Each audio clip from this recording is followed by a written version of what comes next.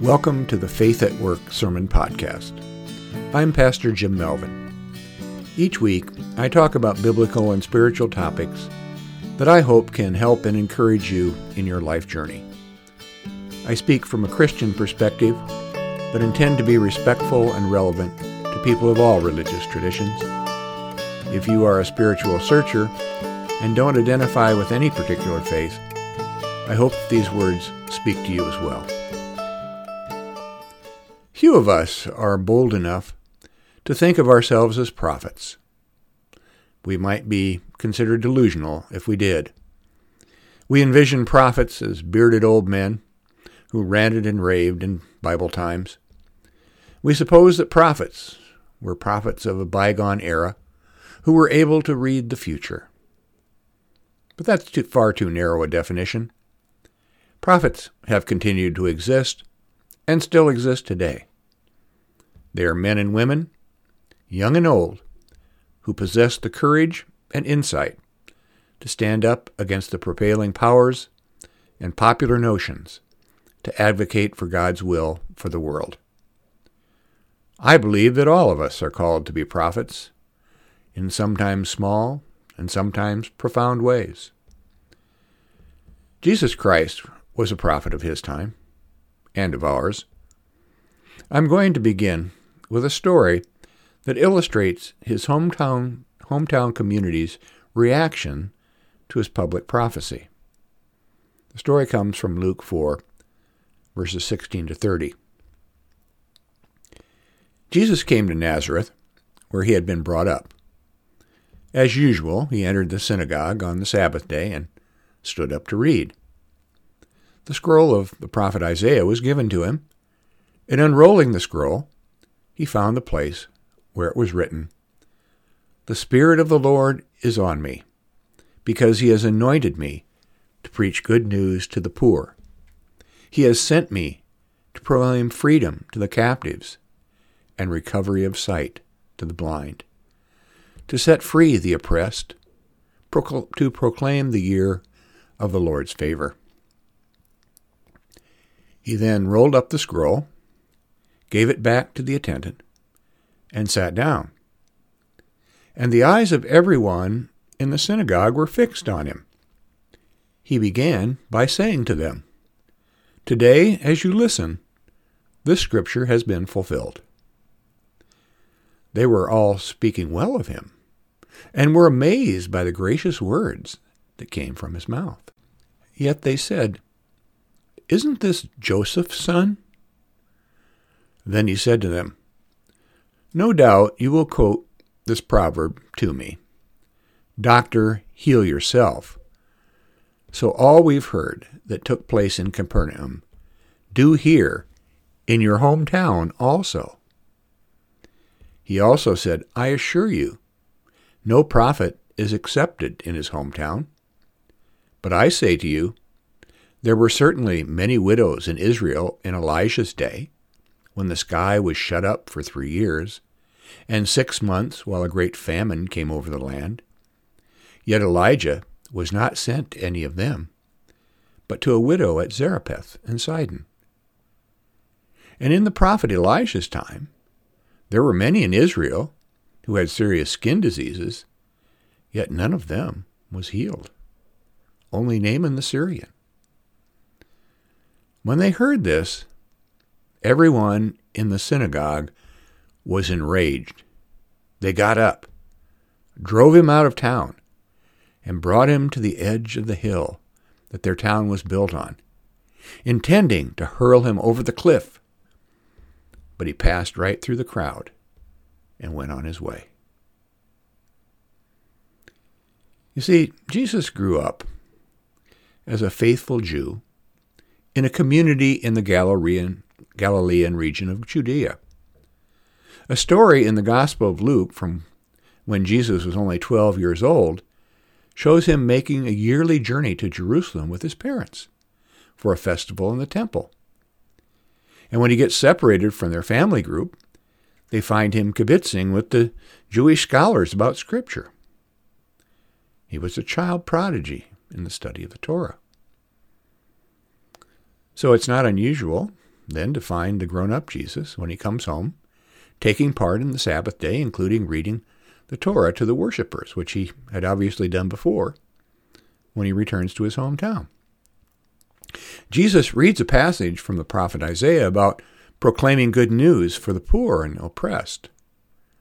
The people are watching him closely, and at first are impressed by what they see. But then they start to equivocate a bit.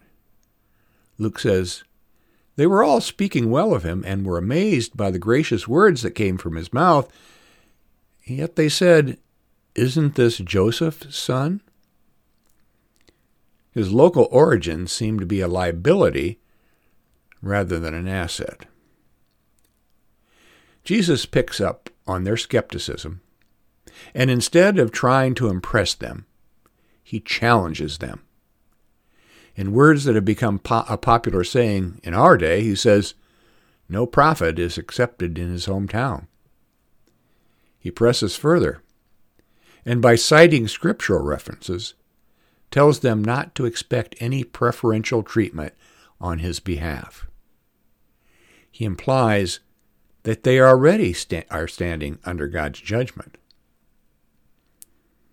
See, this really riles them up. He's not here to help them. How dare this common son of a local laborer presume to use God's word against them? Then things turn really ugly and violent. They drive him out of town to a cliff and try to throw him off to his death. The prophet really isn't accepted in his hometown. Miraculously, however, he casually passes through the crowd unmolested and leaves them to continue his work elsewhere. Rejection like this is a part of the prophet's job description. When God called the prophets of old, they did whatever they could to avoid their duty. The prophet Jonah got up and ran away. Isaiah pled that he was unworthy. "Woe, I am a man of unclean lips," he said. Moses said, "I'm a poor public speaker." And Jeremiah claimed he was too young. He said, "I don't know how to speak because I'm only a youth." See a pattern here? Although God made them an offer they couldn't refuse, initially these great prophets didn't say, "Send me." They said, "Send somebody else." I can and have recited a list of modern-day prophets. Martin Luther King Jr. always tops my list. But then there are Rosa Parks, Harriet Tubman, Nelson Mandela, Susan B. Anthony, Dietrich Bonhoeffer, Desmond Tutu, Archbishop Oscar Romero, Mahatma Gandhi, the Dalai Lama, Thich Nhat Hanh, Alexander Solzhenitsyn, Rachel Carson, and on and on.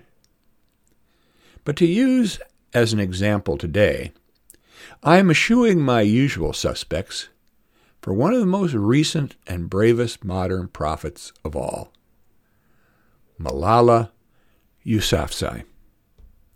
Malala is a Pakistani activist for female education and a Nobel Peace Prize laureate.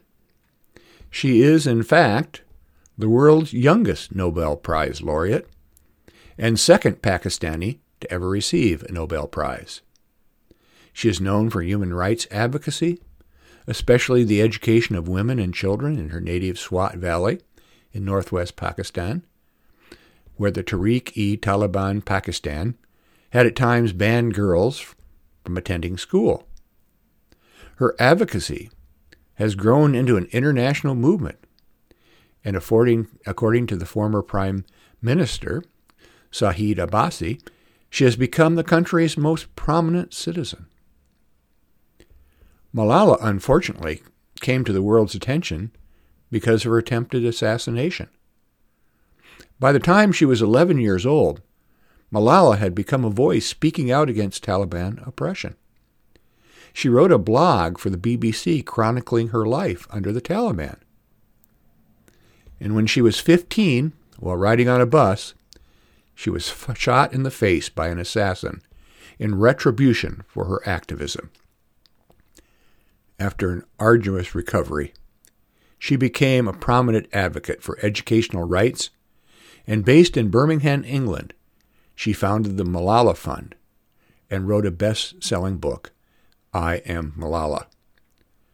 In addition to winning the Nobel Prize, she was named Time Magazine's Person of the Year and won many other awards. This year, she graduated from Oxford University with a degree in philosophy, politics, and economics. More significant than the awards and fame that she has acquired, she's drawn worldwide attention to the abuses of women by the Taliban. The extent of change and progress that she has accomplished is inestimable. But on the Jon Stewart Show, she described what she thought as a pre-teenager when she first learned that the Taliban wanted her dead. She told Stewart, I started thinking about that, and I used to think that the Talib would come and he would just kill me. But then I said, if he comes, what would you do, Malala? Then I would reply to myself, Malala, just take a shoe and hit him. But then I said, if you hit a Talib with your shoe, then there would be no difference between you and the Talib. You must not treat others with cruelty, and that much harshly. You must fight others, but through peace and through dialogue and through education. Then I said, I will tell him how important education is, and that I even want education for your children as well. And I will tell him, that's what I want to tell you. Now do what you want. Now that is the profession of a true prophet, if I ever heard one. Stewart was left speechless, and most of us are awed and intimidated to be in the presence of such young courage. I doubt that I could be so courageous at my age, let alone when I was a kid. No, I don't doubt it. I know I couldn't be that courageous. Could you? Instead of being intimidated, though, maybe we can be challenged. Malala can serve as an example of the prophetic stand that God is calling each of us to take in the presence of so many evil forces prowling the planet.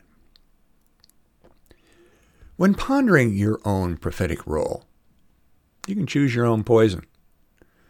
What concerns you? What speaks to you? What is God speaking to you about? Is it the hatred and lack of tolerance that we show one another? Is it the degradation of our planet? Economic and social injustice? Racism? Sexism? LGBTQ discrimination? Violence and extremism? Spiritual and religious apathy? The violation of human rights? Sexual abuse? The violation of the sovereignty of one nation by another? We could go on. But let me put it this way. What beliefs do you possess that if you expressed yourself honestly and boldly would make the people in your hometown want to toss you off the cliff? What are you afraid to tell your family and friends? What truth in your heart are you afraid to speak?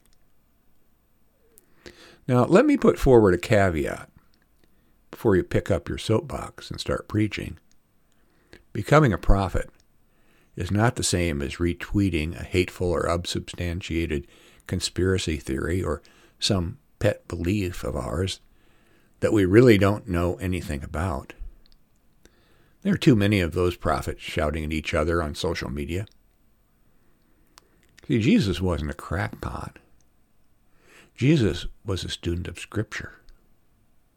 Jesus' prophecy sprung from the soul of a believer and a lover of other human beings.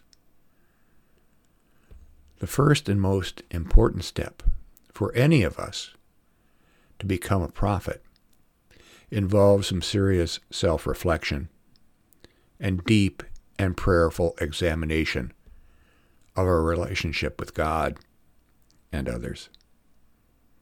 Remember, Jesus stood up, opened up God's Word and read it to the people. Then he sat down with them, people of his own community, and had a conversation. He listened. He let God speak. Like Malala, he said, "That's what I want to tell you. Now do what you want."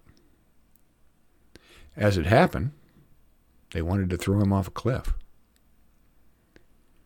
We must be sure of what message or messages that God wants us to share.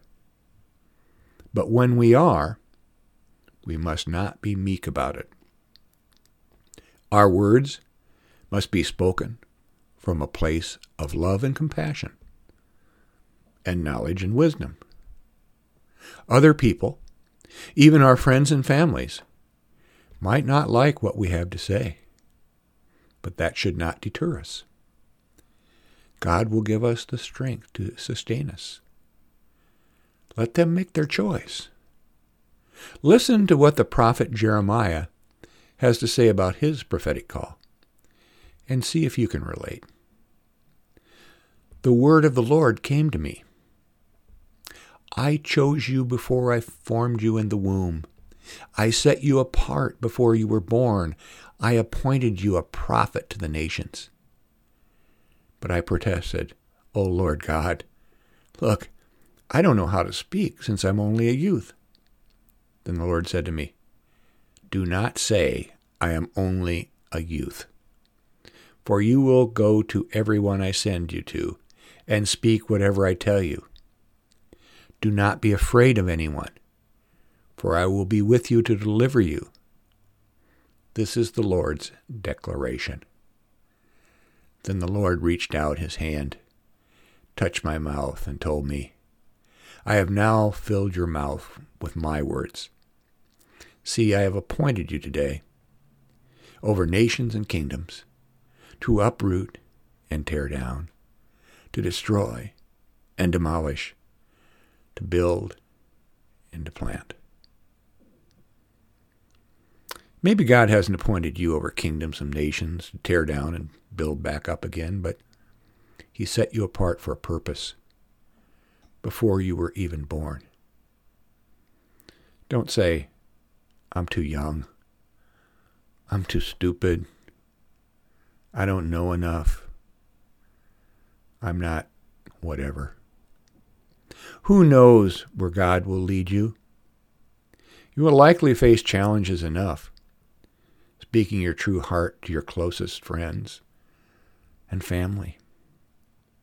But the Lord says to us too, all of us, do not be afraid of anyone. I will deliver you, just as he delivered Jesus from the angry mob. Have courage that they won't be able to throw you off the cliff either. Amen. Thank you for joining me today. May God bless you and encourage you and keep you as you proclaim him through word and deed. Goodbye.